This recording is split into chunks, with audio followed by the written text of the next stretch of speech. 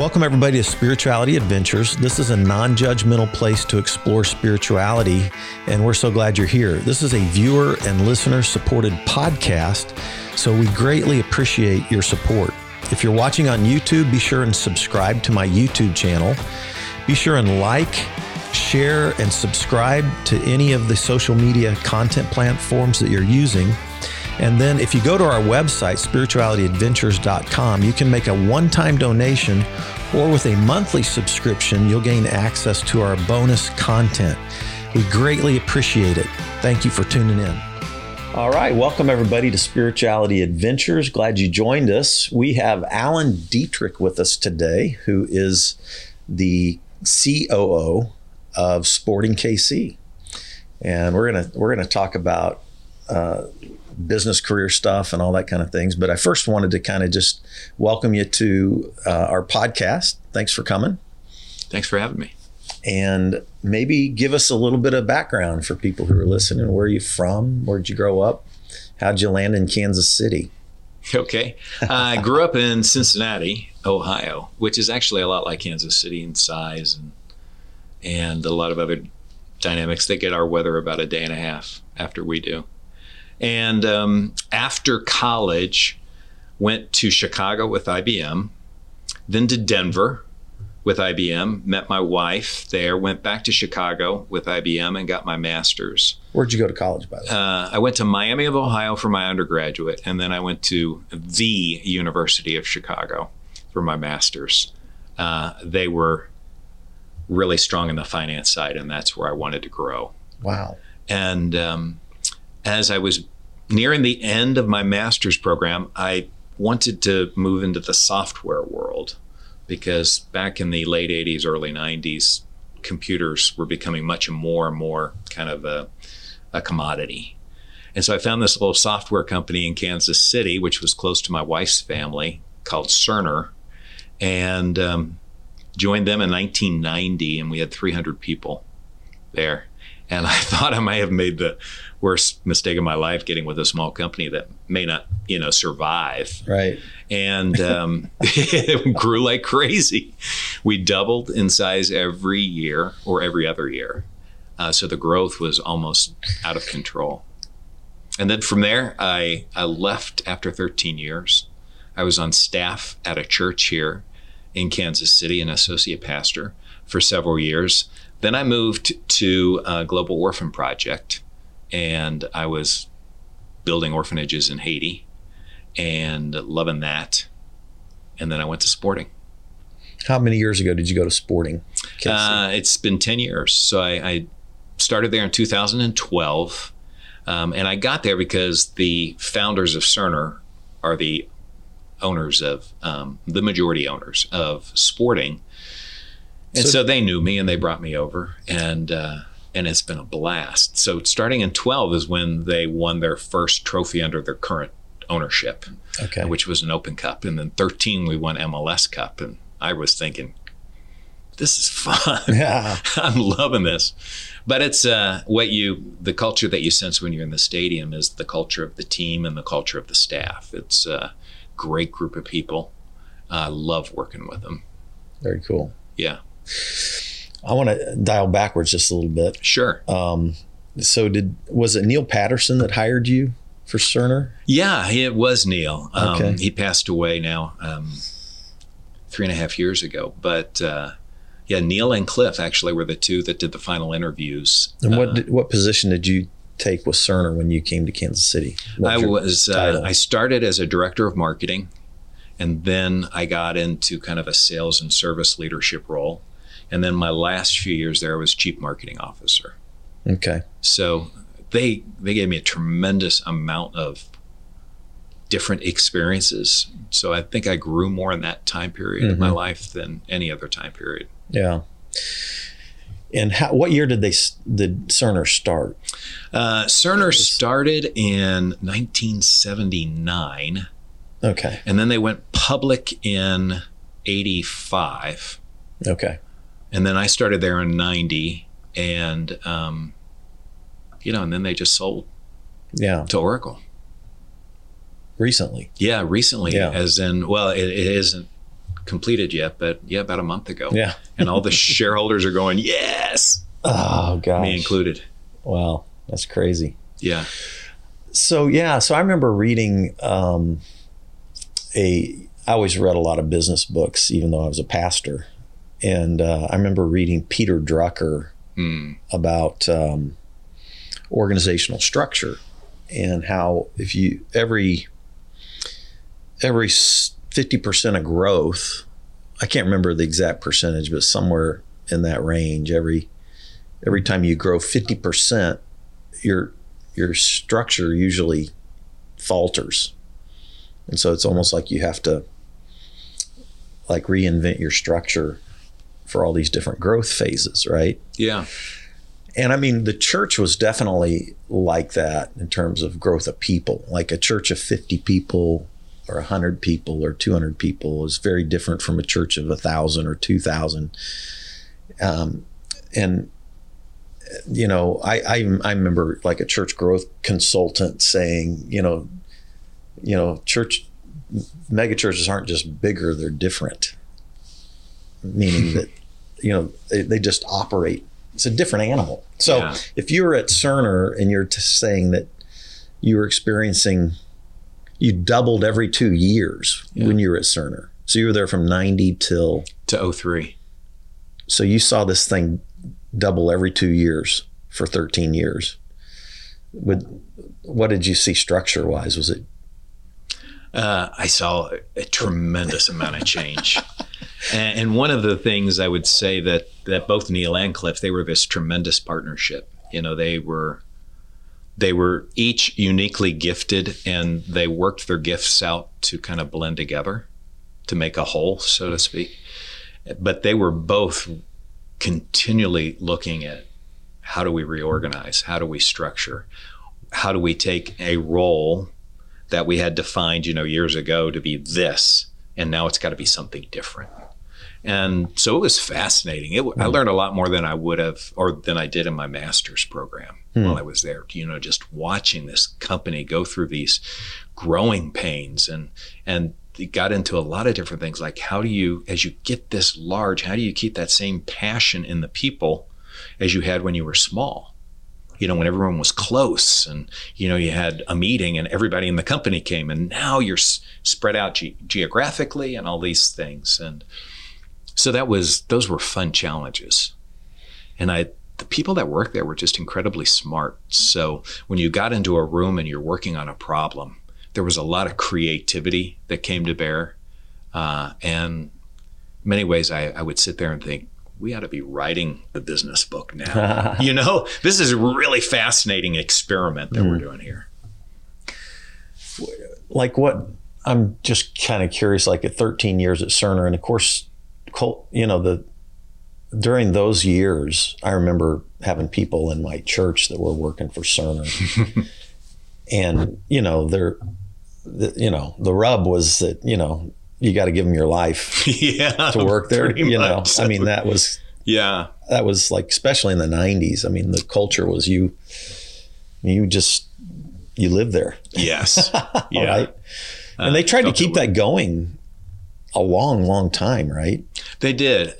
We did, I should say, because I was there and I was, you know, motivated to try and accomplish what I thought our potential was. That was I think that was the real challenge, is if you understood where Cerner was going, you realized that it was an exciting future and that you had to do a lot in your niche to help them get there. So there was kind of the expectation as well as the opportunity to work a lot. But it was very hard. It was very hard. I just remember coming home and, you know, having that precious time with the kids before they would go to bed, and them being kind of spent because there was just a lot going on, and your mind was kind of constantly working on it. Even if you weren't in the office, you were trying to figure things out about where to go. And so that was definitely part of the culture. And I think the challenge as we got larger is the people who were farther away from what the vision and the mission of the company was. It was more difficult for them to understand why to engage and to work that hard. But A lot of long hours there. Yeah, sure. Yeah. I'm curious. I don't know if you can do that, but like if you were to think about that 13 years at Cerner, what were some of the key, maybe leadership or business organization lessons that you feel like if you had to just maybe two, just a couple that you came away with, that really stuck with you, that you think are worth like imparting to other people? All right, these two, one, other people may have experienced in different settings, but this really came to bear in my life, my personal life at Cerner, which was that I can do a lot more than I believe I can. And breaking through that, whatever you want to call it, a glass ceiling, to say, I actually can do what's being asked of me. Or I can actually do what is being offered to me in like a new position, a new role, that type of thing. That's kind of a profound learning element for me. Okay. When I discovered that about myself, and I realized that I wasn't the only one that was that way. A lot of people there could, but they would continually give, because of the growth rate, you an opportunity for a tremendous amount of responsibility. And you would look at it and you go, I have no experience in this. I've never done this before. There are inherent problems in this area that they're asking me to take over, whatever it might be. And then you would just do it. You'd jump in and you would do it, and you'd figure it out, and you'd accomplish it. And you'd look back and go, okay, we did this, So that was one. It was just the ability to not listen to that voice that says, I'm not sure you can do this. You don't have any experience. You just say, yeah, I'll figure it out. We'll handle it. So that was one. And now I had a second one. And it's escaping me. It was oh yes, this was kind of a fun one that Cerner was really good at, which is if you're doing something new, what you want to do is you want to kind of articulate what the new thing is, and then claim the leadership position of it. And that was something they were very effective at doing. And I'll give you an example. But it applies obviously in a lot of different areas. Healthcare IT systems were, traditionally a certain way. And so Cerner came, and one of the terms that they used was electronic medical record. So they used this term to say, this is the future of healthcare automation. Everything in the medical record is in the computer. And then they immediately claimed the leadership position of this new industry where it was going. Okay. They were very effective at doing that. They were competing against companies that were 20, 30, 40 times their size. And they would catch the attention of the industry. Interesting. By doing it that way. And I kind of found that fascinating. That is interesting. That was actually a Neil Patterson. It takes a big ego. It does. Like to think about being the little guy on the street coming up with something and then claiming the leadership. Like we're the innovator leaders on this thing, right? Yes. He had that. He had that moxie, I would say. It was a bit of a David and Goliath thing. Yeah. Really. He was David. He was, I am not scared. We're going to do this. They're doing it the wrong way. We got the right way. Yeah. And it takes that, doesn't it? It does. Yeah. And then it takes a lot of people to help make that happen. Right. That's where Cliff, I always saw Cliff kind of being a genius, was Neil would kind of cast this big exciting thing, and then Cliff would figure out how to get the company there. And it was fun. Wow. I enjoyed it. That's cool. So after Cerner, you went to career-wise, where'd you go? So, and this was something between my wife and I, we had talked about this for actually years, that we felt called into ministry. Both of us did. That was always a confirming sign for me, is that I was thinking it, I was feeling it, I thought I was hearing it, and then she was having the same sign. So, so for several years, I worked on staff at a church where I was over like small groups and adult ministries and all of those singles. How many years did you do that? I did that for 4 years. 4 years. Yeah. Pastor Dietrich. That's right. Yeah. I'm trying to think if anybody ever called me that. Yeah. So you went from marketing chief marketing officer of Cerner, yeah. this skyrocketing company, to pastoral. Yeah. And that's a big transition. It seems like. Yeah, I don't think I could have done a bigger transition. Yeah. It was a polar opposite of my Cerner experience. And as I look back, and I was like, all right, so why? We were really sure that God called me into this. So why did he do that? And I think it was to open me up to a whole nother way of leading and managing and living, so to speak, that was different from my corporate life. Okay. So it was talk about that. Unpack that for us. Okay. So some of my biggest challenges, I think, were, one was everyone that I worked with, because there were so many people going to this church and there were so many ministries I was responsible for, that everyone that I worked with was a volunteer. Very different than my corporate life, right? Where everyone you work with works for you, and you do their performance reviews and incentivize them and all that. And these are all volunteers. So it just took a very different leadership style for me to develop more relationally with these folks and kind of learn what motivates them and what their passion is. And then also coming to a point where I was in a position to ask of volunteers, like, this is what my expectation of you is, Yeah. So that was a big growth environment for me. I think another big growth area for me, and I enjoyed doing it, was just the preaching side. Because I didn't do it often, just a few times a year, but it was a large church. And what you did every week, and what you were so gifted at, Fred, and I mean that sincerely, because I listened to you and I actually went and saw you speak. I felt that coming into it, and I had done business kind of talks, but now this word that I loved and I've studied for years, now you get to teach it, and how to make that interesting and engaging and hold them, and maybe they'll walk away with something and then a challenge on how to do something new in their life. You bet. So that was fun. That was a fun challenge for me. Honestly, my first time I did it, I was very anxious. Yeah. All right. So here's an embarrassing moment. My first time to preach, because we did Saturday night and Sundays like you did in church. And so that day I woke up and it was the spring, and I was thinking I was feeling spring allergies. So I took some Sudafed. You know what Sudafed is? It dries up your... So anyway, I get in there to preach, and my mouth and my throat is dry. Oh, that's miserable. I know. I was... Like the words, you can't hardly get them out. Exactly. I know. That was it. That was my first preaching I've had that happen. Yeah. Oh, boy.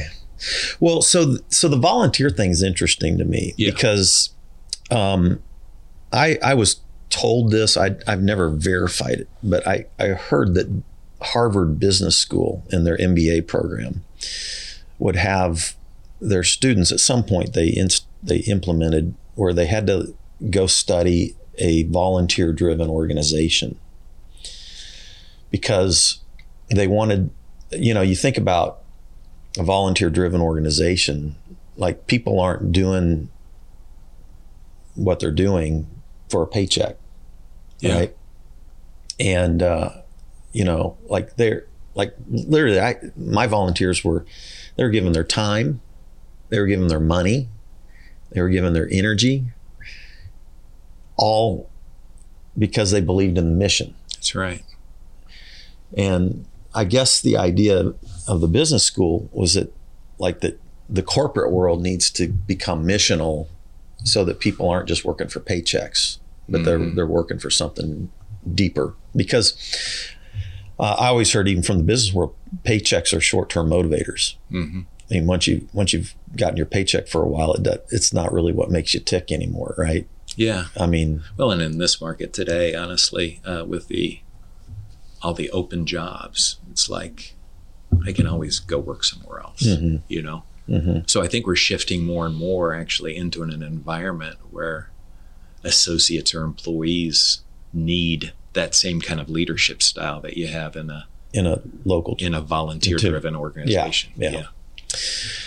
Yeah. And So that was always interesting to me, because and then it's a much higher form of leadership. I think it is. And then like you're saying, like where I learned to leader, like I would do a job description for a volunteer, and I taught my staff to do this just like I would if I was paying somebody. Mm-hmm. Right. Yeah. And, kind of like, here's how many hours, expectations, what, and I would, and then even to try to give feedback to volunteers in terms of, performance. And and like, it's like, oh, really? You can do that to a volunteer? And every now and then out of this, because we worked with obviously thousands of volunteers over the course of years, but, every now and then I remember one volunteer that we had, one of my pastors fired him.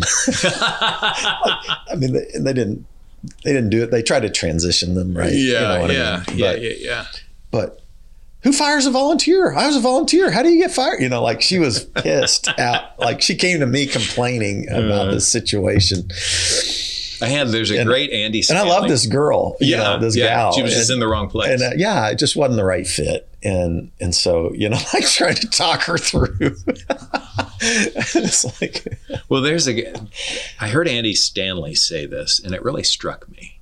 He said, in that kind of situation, he went to the Christ example, and he said, Christ is our example, you never see the many suffering for the one. You always saw the one suffering for the many, meaning if you had one that was causing many to suffer, you had to turn it around and fix that. Interesting. Yes. Yeah. That stuck with me. I thought that's a tough side of this. It's a hard side because feelings can get hurt. You got a great person that's given time, money, energy, but then it's not the right fit. And then you open up a door to they feel gossip and all of those things that ripple out of a situation like that. But you've got to do the right thing. Yeah. It's going to affect more. So many challenges, right? Well, interesting. So then you went from the church to what? So what ended my time with the church was my mother had come to the end of her battle with cancer. So I left there to care for her. Your mother? Yeah, my mother. Okay. And then after she passed, I stayed around. This is in Ohio, and I stayed around with my dad for a while because of the challenges I knew he'd be facing. I wanted to kind of get him set and ready to go, so to speak. So I left the church. And then when I came back from that, I had been traveling with Global Orphan Project to Haiti just as a individual who was passionate about the work they were doing. Mm-hmm. And then they asked me to come on staff. And so I did there. And interestingly enough, it was about 9 months, I think, if I got my math right, about 9 months after my mother passed, my wife was diagnosed with cancer. So I didn't know the mother. I always thought you left the church because of your wife situation. Gotcha. No, it was your mother. It was my mother. Oh, interesting. Yeah. Okay. Yeah. It was like God was training me, so to speak. Interesting. With my mother's situation, how to handle someone who has cancer. So interesting. And especially the end part, which is, in many ways, it's the most difficult time, is that end phase of their life here. Mm-hmm. And so, I learned a lot through that experience that I could bring into the next one and kind of help my kids too as we go through that, Wow. So many challenges in life, right? Yes. Yeah, that was. And honestly, with my wife's situation, I would say that was probably a period of time, because she battled for 4.5 years, where you read in the Bible about the power of the Holy Spirit, right? Mm-hmm. And you think you know what it means until you're facing a situation where emotionally and even physically it's more than you can handle. Mm. And that's when I felt that kind of miraculous hand of the Holy Spirit to come in and give me wisdom, be my, my place to lean on, talking with God about how I'm processing this emotionally, also giving me wisdom how to deal with my kids and helping them to deal with this, and being her care provider. And there was times you're tired. So for our audience who doesn't know the story, so you left the church world. You'd been pastor for 4 years. Yeah. And went to care for your mother. And did you move your whole family? No, they stayed here because the kids were in school. Okay. So how old were your kids at this point? They were probably elementary and junior. Okay. Elementary up to junior high. Okay. And then your mother died of cancer. Yes. Then you came back to Kansas City. I mean, you were bouncing around, but yeah. And then went to work with Global Orphan Project full time. Yes. Yeah. And I was traveling to Haiti every month. Describe for people what Global Orphan Project is, just in case they don't know. Okay, yeah. Well, and it's grown and changed a lot with time. Global Orphan at that time would build orphanages on the campus with churches, and then they would support that church financially to be able to provide school for the kids and clothing and food and care, healthcare, as well as what we called mamas, which were women who would come and watch the kids. So that was early Global Orphan. They've evolved into doing so many other exciting things since then, including online stuff and stuff here in the States, as well as other countries all over the world, really. But at that time, we were primarily focused in Haiti. So yeah, I was going over there every month, and I was we were building orphanages in 2000. What year was this? Well, it started in 2008. In 2010, they had that earthquake in Haiti. Right. And so what year did you start working with Global Orphan? 2008. 2008. Okay. So in 10, I was over there, and we, it was chaos in Haiti. So many children that had, whose parents had been crushed in the earthquake, but because they're smaller, they could get out and escape. And, they were helpless. Yeah. That was a powerful time there, and I developed some lifelong friendships over there and learned a lot. I learned a lot about different cultures and how the Haitian culture is different from the American culture, and we can't turn them into the American culture. Right. You know what I mean? See, how do you work in that environment? Right. That was a big growth experience, and seeing the hand of God over there. It was predominantly or a large presence of voodoo as the religion there. And so when you have something that kind of dark and oppressive, there is a dramatic difference between the darkness and the light, where it's much more subtle here in the U.S. Yeah. So, yeah, I went there. Lots of Haiti stories. Yeah, I went there once after the earthquake with Convoy of Hope, and then I went there once with Global Orphan Project. It was like one of that fundraiser that they did with the bike ride. Yeah, I did the bike ride. Yeah, that's cool. Yeah. That's really cool. Derek Scarberry, that's somebody else's name that came to mind. Do you know Derek? Yeah, I know Derek. Yeah, he did the ride too. He was a good Derek was at Vineyard for quite a while, and then they moved south. Yeah, they're down in Florida, like Tampa. But they moved to the south part of Kansas City initially. I gotcha. And so I hated to lose them. Yeah. But yeah, now they live in Florida. Yeah. Yeah. But yeah, Derek was on that trip. I'm trying to think, Joe Fox help Mike Fox put it together. Yeah. Joe Fox owns Cycle City. And I had one of my close friends, Scott Rogers, went on that trip. I remember Ivy was one Ivy of the... Whitman? Was one of the I think guys in Colorado now. Helped coordinate that whole trip, I think. But yeah. It was very different for Haiti. It was an interesting Seeing trip. a bunch of guys ride bikes through. Yeah, we built up these Cannondale mountain bikes basically, and then we had a ton of other Cannondale bikes that we were giving away at each of the orphanages that we would ride into these orphanages. It was a really interesting trip. But yeah, that's fun. Yeah. Yeah, I have a lot of special memories there. And I had done that. Interestingly enough, I worked with him for 4 years. And through that time, my wife is battling cancer. So I would travel to Haiti when she was having a good week. And then I would come back and she'd have her chemo. And I'd be around for the resulting days and about a week after. So she was battling cancer from 08 to 12. To 12. Yeah. And she passed away in 12. 12. Okay. What kind of cancer was she? It started ovarian and then it spread. Yeah, that's a tough part about that cancer is once they detect it, it's typically they detect it because it's spread. And with cancer, when it's spread, it's a lot bigger battle.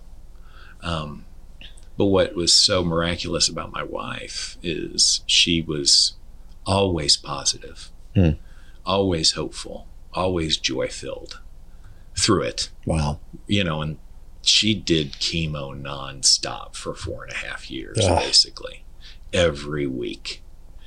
Or not every week, but every month. 1 week, 3 weeks off, 1 week, 3 weeks off. And, and I saw that having a huge impact on my kids. Just watching her. By this time, they're in high school or college. College, yeah. And the other miraculous thing she did during this time is she was always a great mom, and then she kind of cranked it up, in terms of just being that much more invested in their lives and loving them. And she did have the tendency to do whatever they wanted during that phase. So I was the bad cop. I would be like, no, we can't do that. But it was just sweet. She imprinted on them, though. They will never forget that time. I mean, my kids won't. And I think that they learned a lot from her about faith and perseverance. Wow. I've got this story. So when her end to her battle came pretty quickly. And she was in the hospital, and as with a lot of cancer patients, when they get to a stage and their pain is such, they move to a morphine IV. Yeah. And that usually means that they're going to kind of be out, most of the time sleeping. And so she was in that phase. So my daughter had come from college and she said, "Dad, you look really tired. Why don't you go home tonight and sleep? I'll stay here with her." So I went home and it was about 7:00 at night and I immediately fell asleep and literally, and I mean this when I say this, God woke me up at about 4:00 in the morning. And I just felt that kind of whisper saying, "You need to get into the hospital." So I didn't know what it was, and I was hoping nothing bad had happened and that my daughter was having a difficult time. So I just went right into the hospital. And as I'm walking into her room, the nurse, they had changed shifts and the nurse is coming out. And I guess, because she'd been laying on her back a long time, they rolled her on her side. And she never slept on her side, and that jarred her awake. And so as I'm walking in, she's laying there and her eyes are open. And she hadn't had her eyes open for like 4 days. And she was completely lucid. And so I just walked over to her, like, "Hi, babe, how are you?" She said, "I think I'm okay. How are you?" And we had this little conversation about her folks and about my kids. Sweet. We got to tell each other that we loved each other. And then shortly after that, she rolled back over onto her back and she was immediately asleep again. And then she died later that day. Wow. Yeah. And I just thought, what a sweet blessing from God that we had that moment together. So interesting. Yes. I mean, that's a miracle. Yeah. Wow. Gives me chills. Yeah. If I had stayed there that night, I would have slept through that, Yeah. I would have missed it, but God had kind of planned that whole thing for us. That's amazing. It was sweet. It is. I've never had a close family member go through that, but I've gone through it with some people that I was close to in the church, to where I was, I'd walk through and even been present with people in their last breath, kind of thing. Yeah.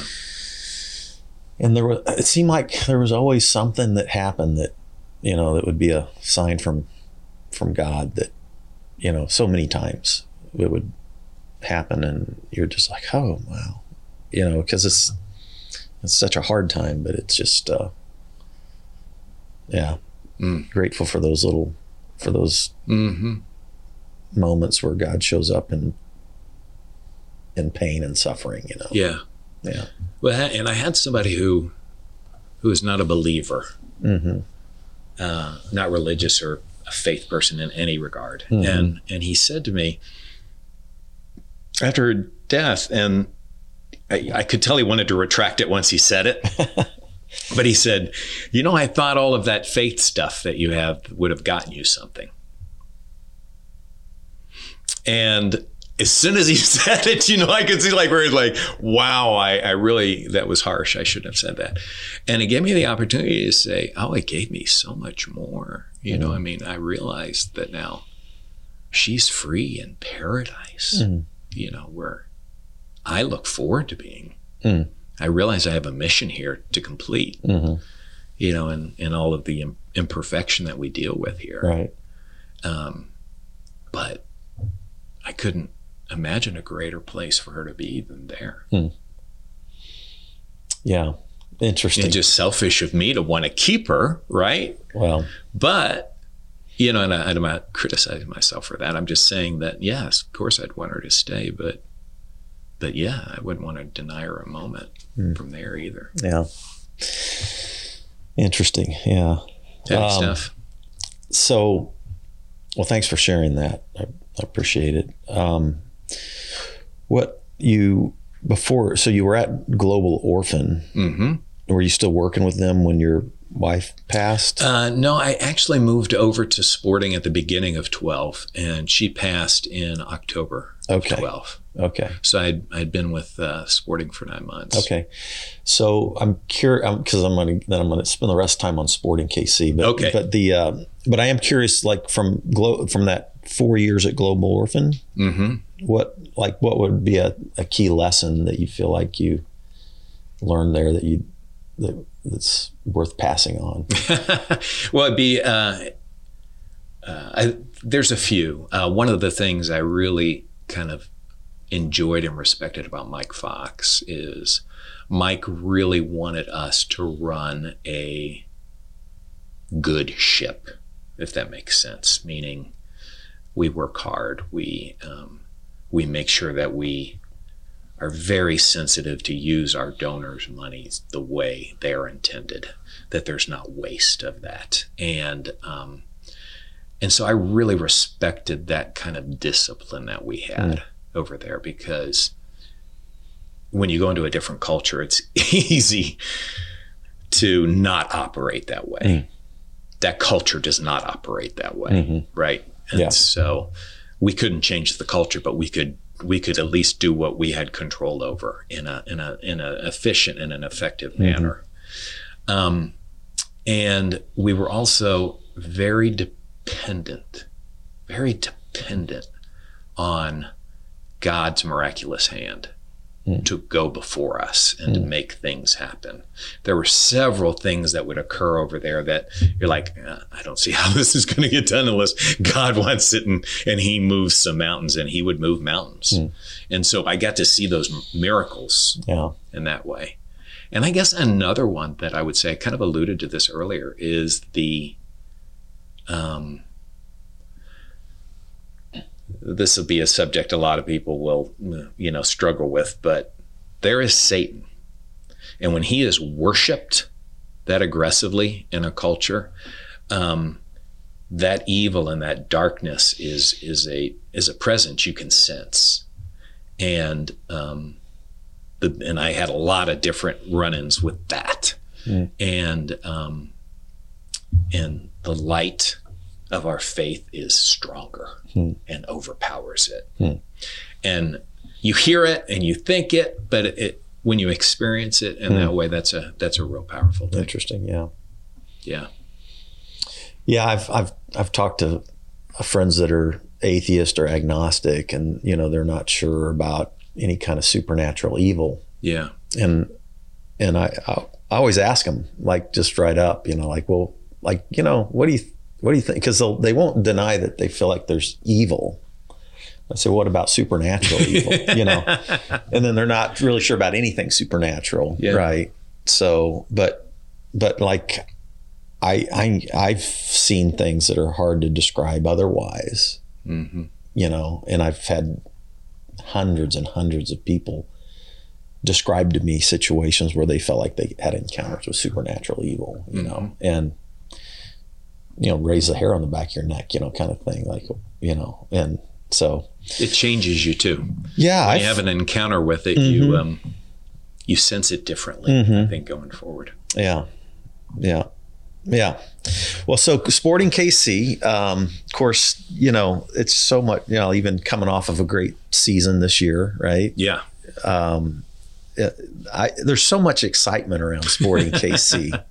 I mean, my friends that are avid Chiefs fans, so many of them are avid Sporting KC fans. Cool. And you've been there since 2012. So you've seen, what year did that get kicked off?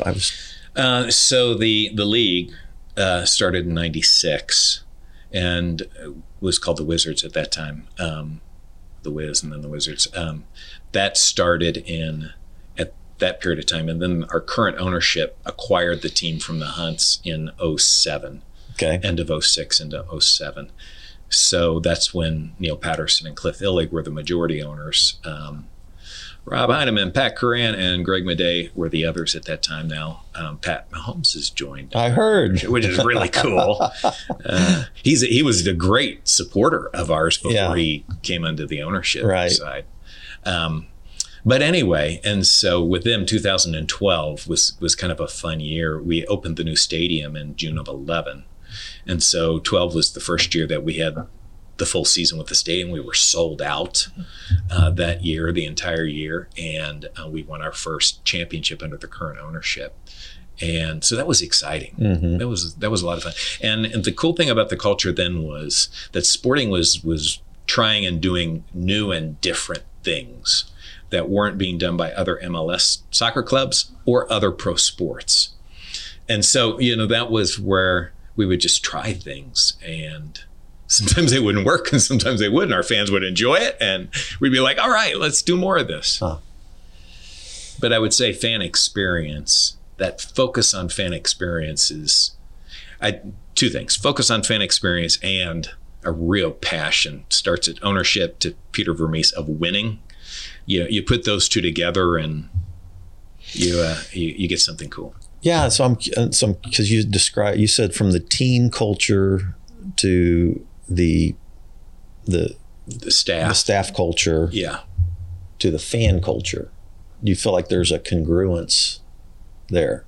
I do. I feel like the fans. And I'm curious as to kind of bond to is that culture who they perceive. Has it been like a strategic cultural development, like cultural architecture that goes into that? Like, is it something you guys like, hey, we want to build this kind of culture? Very much so. Very thoughtful. Yeah. From since I can remember starting, they were very thoughtful about. Yes. What are the key elements of what are your cultural values that you're constantly great question trying to put in there? So we do this like associate survey every year, and we have them free text describe what they think our culture is. And we really use that to go, is that what we want to be? Because what our people think and believe is very powerful. And I think we've got really good alignment with that. Innovation is very important to us, continually looking for ways to do things new and different and better. And a lot of times that involves technology, but there's just new things you can try for your fans. I believe that it's, we kind of use a word, work hard, play hard. So we're very diligent and very passionate about kind of what we're working on and the business that we have, the business of this team. And then we enjoy each other's company and we have fun with our staff or with our families afterwards. So we make sure that we do create a balance there. I think and this is really powerful with Peter and the team, but it fits us as well. He'll describe it as, the talk about you are a team. It's not individuals. it's a team, and that's huge on both sides. And you like, gosh, doesn't every business book say that? Yeah, but you tend to get, individuals emerge who want to have something all about them, and on both sides we manage that very closely, where we keep it as we are a team. We all work together. All of us here have very important roles. Nobody, you might have this title, you might have that title, but it takes all of us working together to pull it off. It's very much the way soccer is too. You might have some stars, you have some great players who score a lot of goals, but it takes all of that, the great goalie and all of that, just to make it work together. Yeah, and you've got to fight for that. It's almost like there is a pressure that some people want to emerge as a single, superstar, so to speak, or whatever, and that creates a kind of an imbalance. And so you've got to work to fight that. Yeah. I would say too, we do have an obsessive focus on fan experience. So we look at it 1,000 different ways, from the people side or the process side or the facility side and the programs that we run and all those things. And it's just something that we think about constantly. I believe that is why you would have someone who would be a passionate fan of the Chiefs and also sporting, because in some ways they're going to be, just very different experiences, and they like both. Yeah. So I'm just curious, in your time there, what are there some fun stories that are kind of behind the scenes stories that people wouldn't have known about, that are worth telling? Yeah. Here's one. So we won MLS Cup in 2013. And like the other pro sports, the winner of that gets to go to the White House, and you get to meet the president, and he honors you in the White House. And so we had that whole experience, and it was just awesome walking around the White House, cool. And I mean, that was all fun, but that's kind of what everyone would know, right? All right. So then Congressman Yoder arranges to have us go to the Capitol building, and he gives us a tour of the Capitol. Now, this is the really cool thing. So then we're walking up on this floor, and the windows, they're very tall windows, but they start about 3 feet off the floor, right? They're these old original kind of window things. And he opens the window and he said, "Step through here." You're like, stepping through a window? What are we stepping out onto? And so we stepped out onto this like porch patio that's in the Capitol building. And it was a wine and cheese party out there. Huh. And we're looking the lawn over at the Washington Monument. Oh, wow. I mean, that was just so cool. Was it a party that they just put on for you? No, it was an existing party, and he was bringing us into wow. it. I have no idea who the other people were who were out there, but we felt like it was just for us. That's amazing. Yeah. So that was a blast. Yeah. I really love that. I would say the other thing that a lot of people don't see, we have a partnership with Children's Mercy, and a lot of our players really get into that. And there are several players who kind of connect with a patient, and then they go on to be a part of that patient's life. And there was one player who, he wouldn't want me to say his name, but he bonded with a patient, a cancer patient, a child going through treatments there. And he ended up going back and spending 3 days with that child when that child came to the end of his battle with cancer.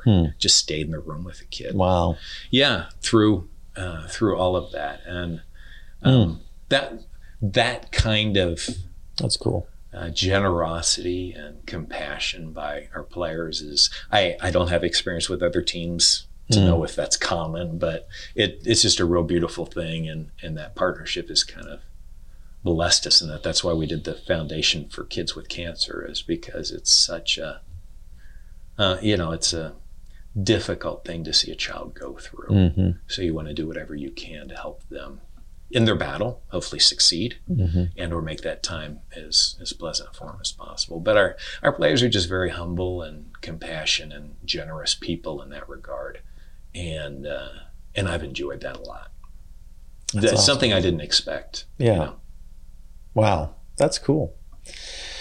Did you have a love for soccer before you started working with Sporting KC? I grew up playing soccer as a kid. Yeah, wow. It was in Cincinnati. It's kind of a German town, and soccer was really big there. So you started at 5. Because a lot of people our age, like I didn't grow up playing soccer. Yeah. It was like 1-2 week PE class, like 1 year out of my whole middle school, high school career. That's your soccer experience. Well, and then what was interesting was when I went to Baylor, I ended up being the intramural sports director at Baylor. So I was in charge of putting all of the open leagues, fraternity and sorority leagues together, had to book fields and had to supply refs for everything. And soccer was the one we had the hardest time getting refs for, because even in the 80s, a lot of people hadn't grown up playing soccer. So I literally had to learn to ref soccer. And learning to ref soccer, I started playing with the guys and started learning skills. And so that's where you picked it up. It was at Baylor. That's pretty cool. Yeah. You had to teach it, then you had to. Yeah, I had to learn the rules to actually ref a game. Yeah. I would love to hear you explain offside. Yeah. Well, what's funny is we had 2 of our biggest fraternities, and they compete all year long on all the sports, all the points, and the cumulative point winner wins that's the biggest prize for these fraternities to win. And it came down to one last soccer game. And I was reffing it. And I called the offsides that cost one of the sororities, not sororities, the fraternities, the whole prize for the whole year. Yeah. Oh, they hated me.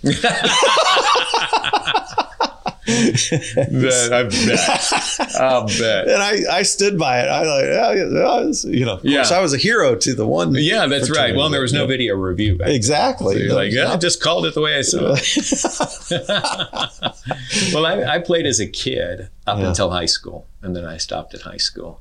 Football was the predominant sport then. Mm-hmm. God, I actually did cross country too. Oh, Lord. I did that.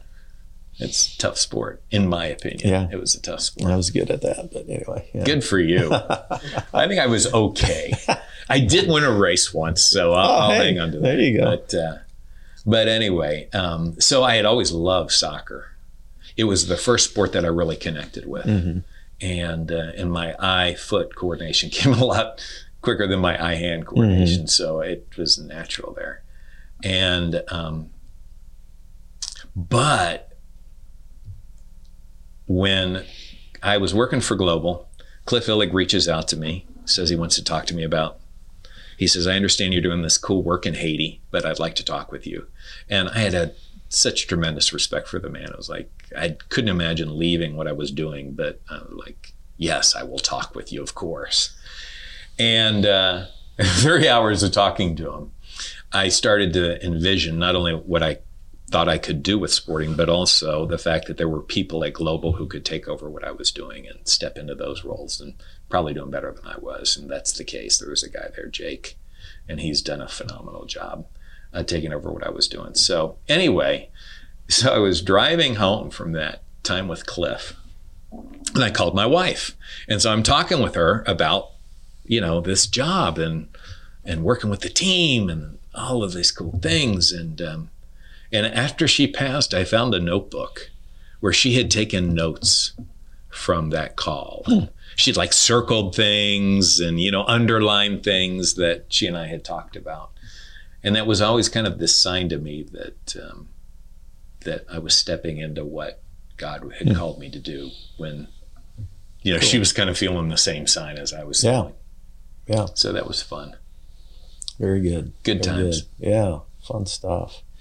Well, and then, football is the biggest universal worldwide sport that there is, right? Yes, and so even when I would go to do mission trips to South America and Africa, one of the things, we'd always take soccer balls with us. Yeah. Because, a white guy playing soccer in South America or in Africa, which I've done both, draws a crowd. And kids love it. Mm-hmm. And so kids play with me, and I would, I'm terrible. So it's even more fun, Yeah. And they can take it away from you. But it draws a huge crowd, and the adults stand around and laugh and watch. And then you just start engaging, and it just ended up being, I have such fond memories. I've played soccer in South America and Africa, and that's cool. Yeah, it's fun. It was big in Haiti too. Yeah, yeah. We would bring balls, and they will play with anything though. It doesn't have to be a ball. Right. And we would bring shoes. People would donate shoes. It was a beautiful thing, and we would see the kids wear their shoes for a little while and then kick them off. They actually preferred playing in their bare feet. Yeah. Like, wow. Yeah. You guys are tough. I've played with kids in Haiti too. Played soccer with kids in Haiti too. Yeah. Well, hey, what would you say, were a couple of the lessons maybe that you would want to share that you've learned from sporting, KC? Very good. I've had the opportunity to kind of reflect on this recently, actually.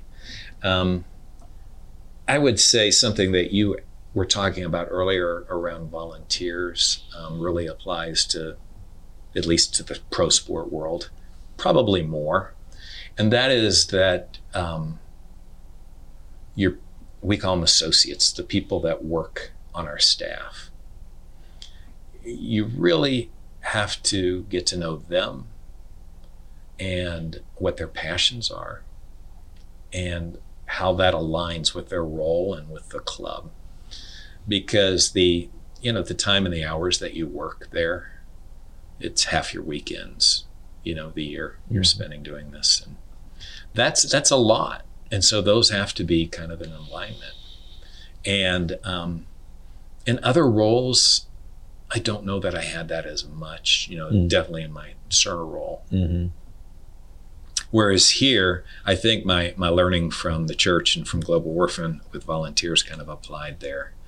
And maybe, maybe the bigger lesson is that whatever we do, we've really got to pay that close attention to what the person, how the kind of the person is architected and what their passions are, and how that aligns or doesn't align with your culture and with their role. Yeah, that's a big one. When that works, people accomplish tremendous things, and they will go above and beyond because they feel so strongly about what they're doing.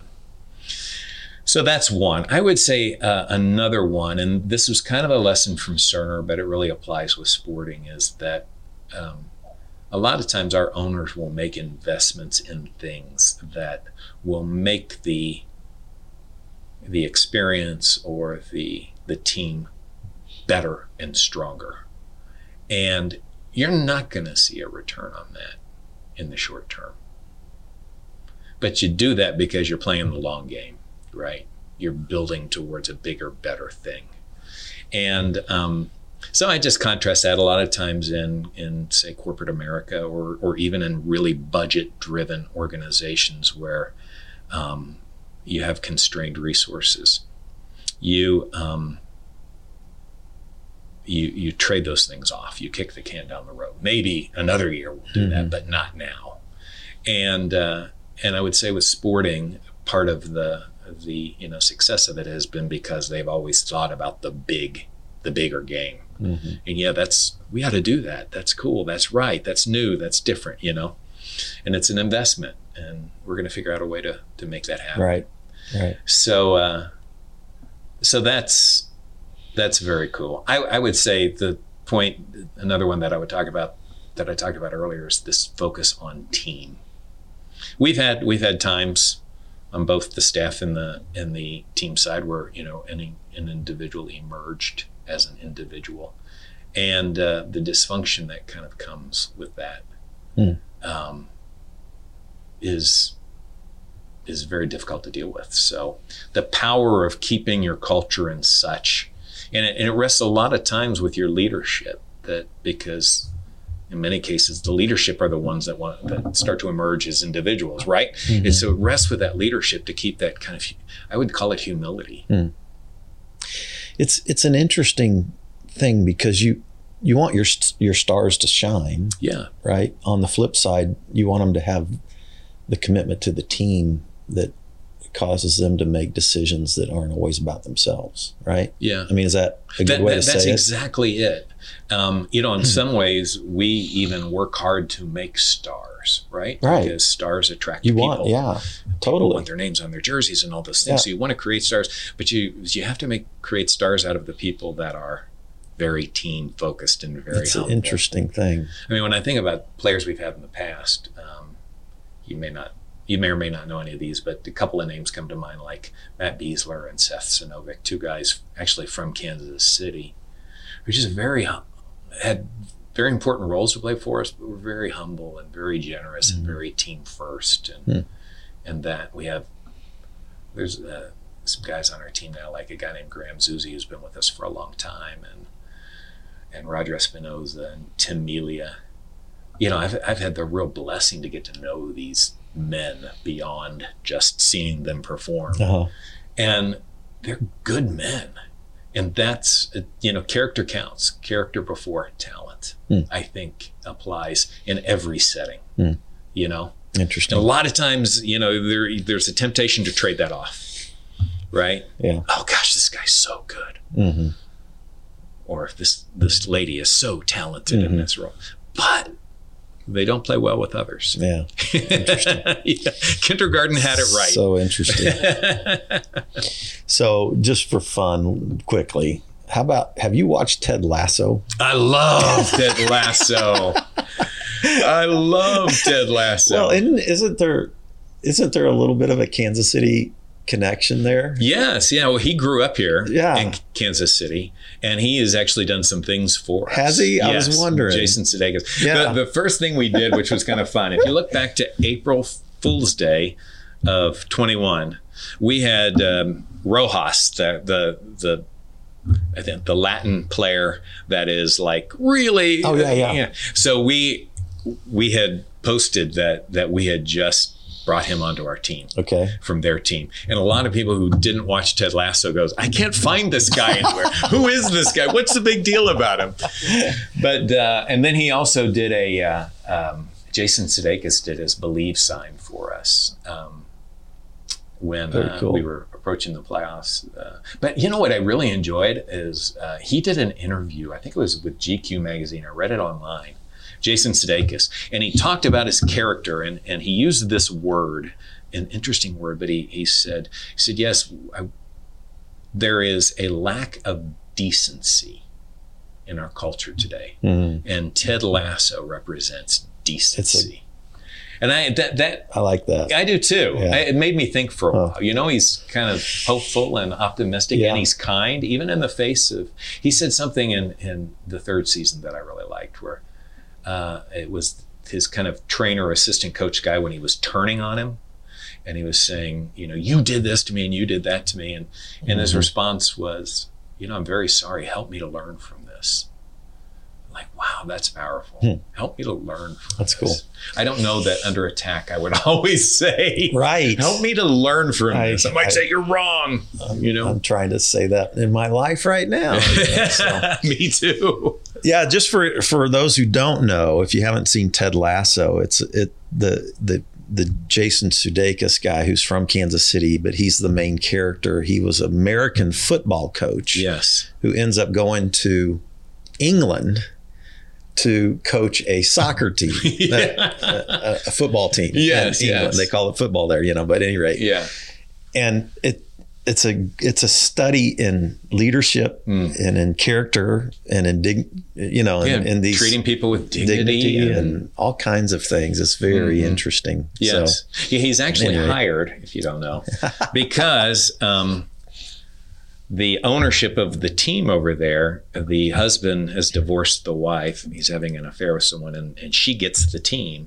And the team is his great love. So she brings Jason Sudeikis over because she thinks he's going to tank the team. Going to fail. And she wants her ex-husband to suffer watching that. And the whole Jason Sudeikis character just turns the world upside down, really. It's a cool story. It is. It's very fun. His accent in that is not a Kansas City accent, but you get this feeling of the South. Yeah. But it's a good show. Apple TV. Yeah. All right. Well, thank you so much, Alan, for joining us at Spirituality Adventures. Man, that's some really excellent things that I think people can take from this, and things to think about. Thank you for sharing as well some of the pain that you've gone through as well, and how you've gone through that. It's inspirational. So thank you. Sure. Really, my pleasure. Very, very much appreciate it. Great to spend the time with you, Fred, and I'm really excited about what you're doing for Spirituality Adventures. Well, thank you so much.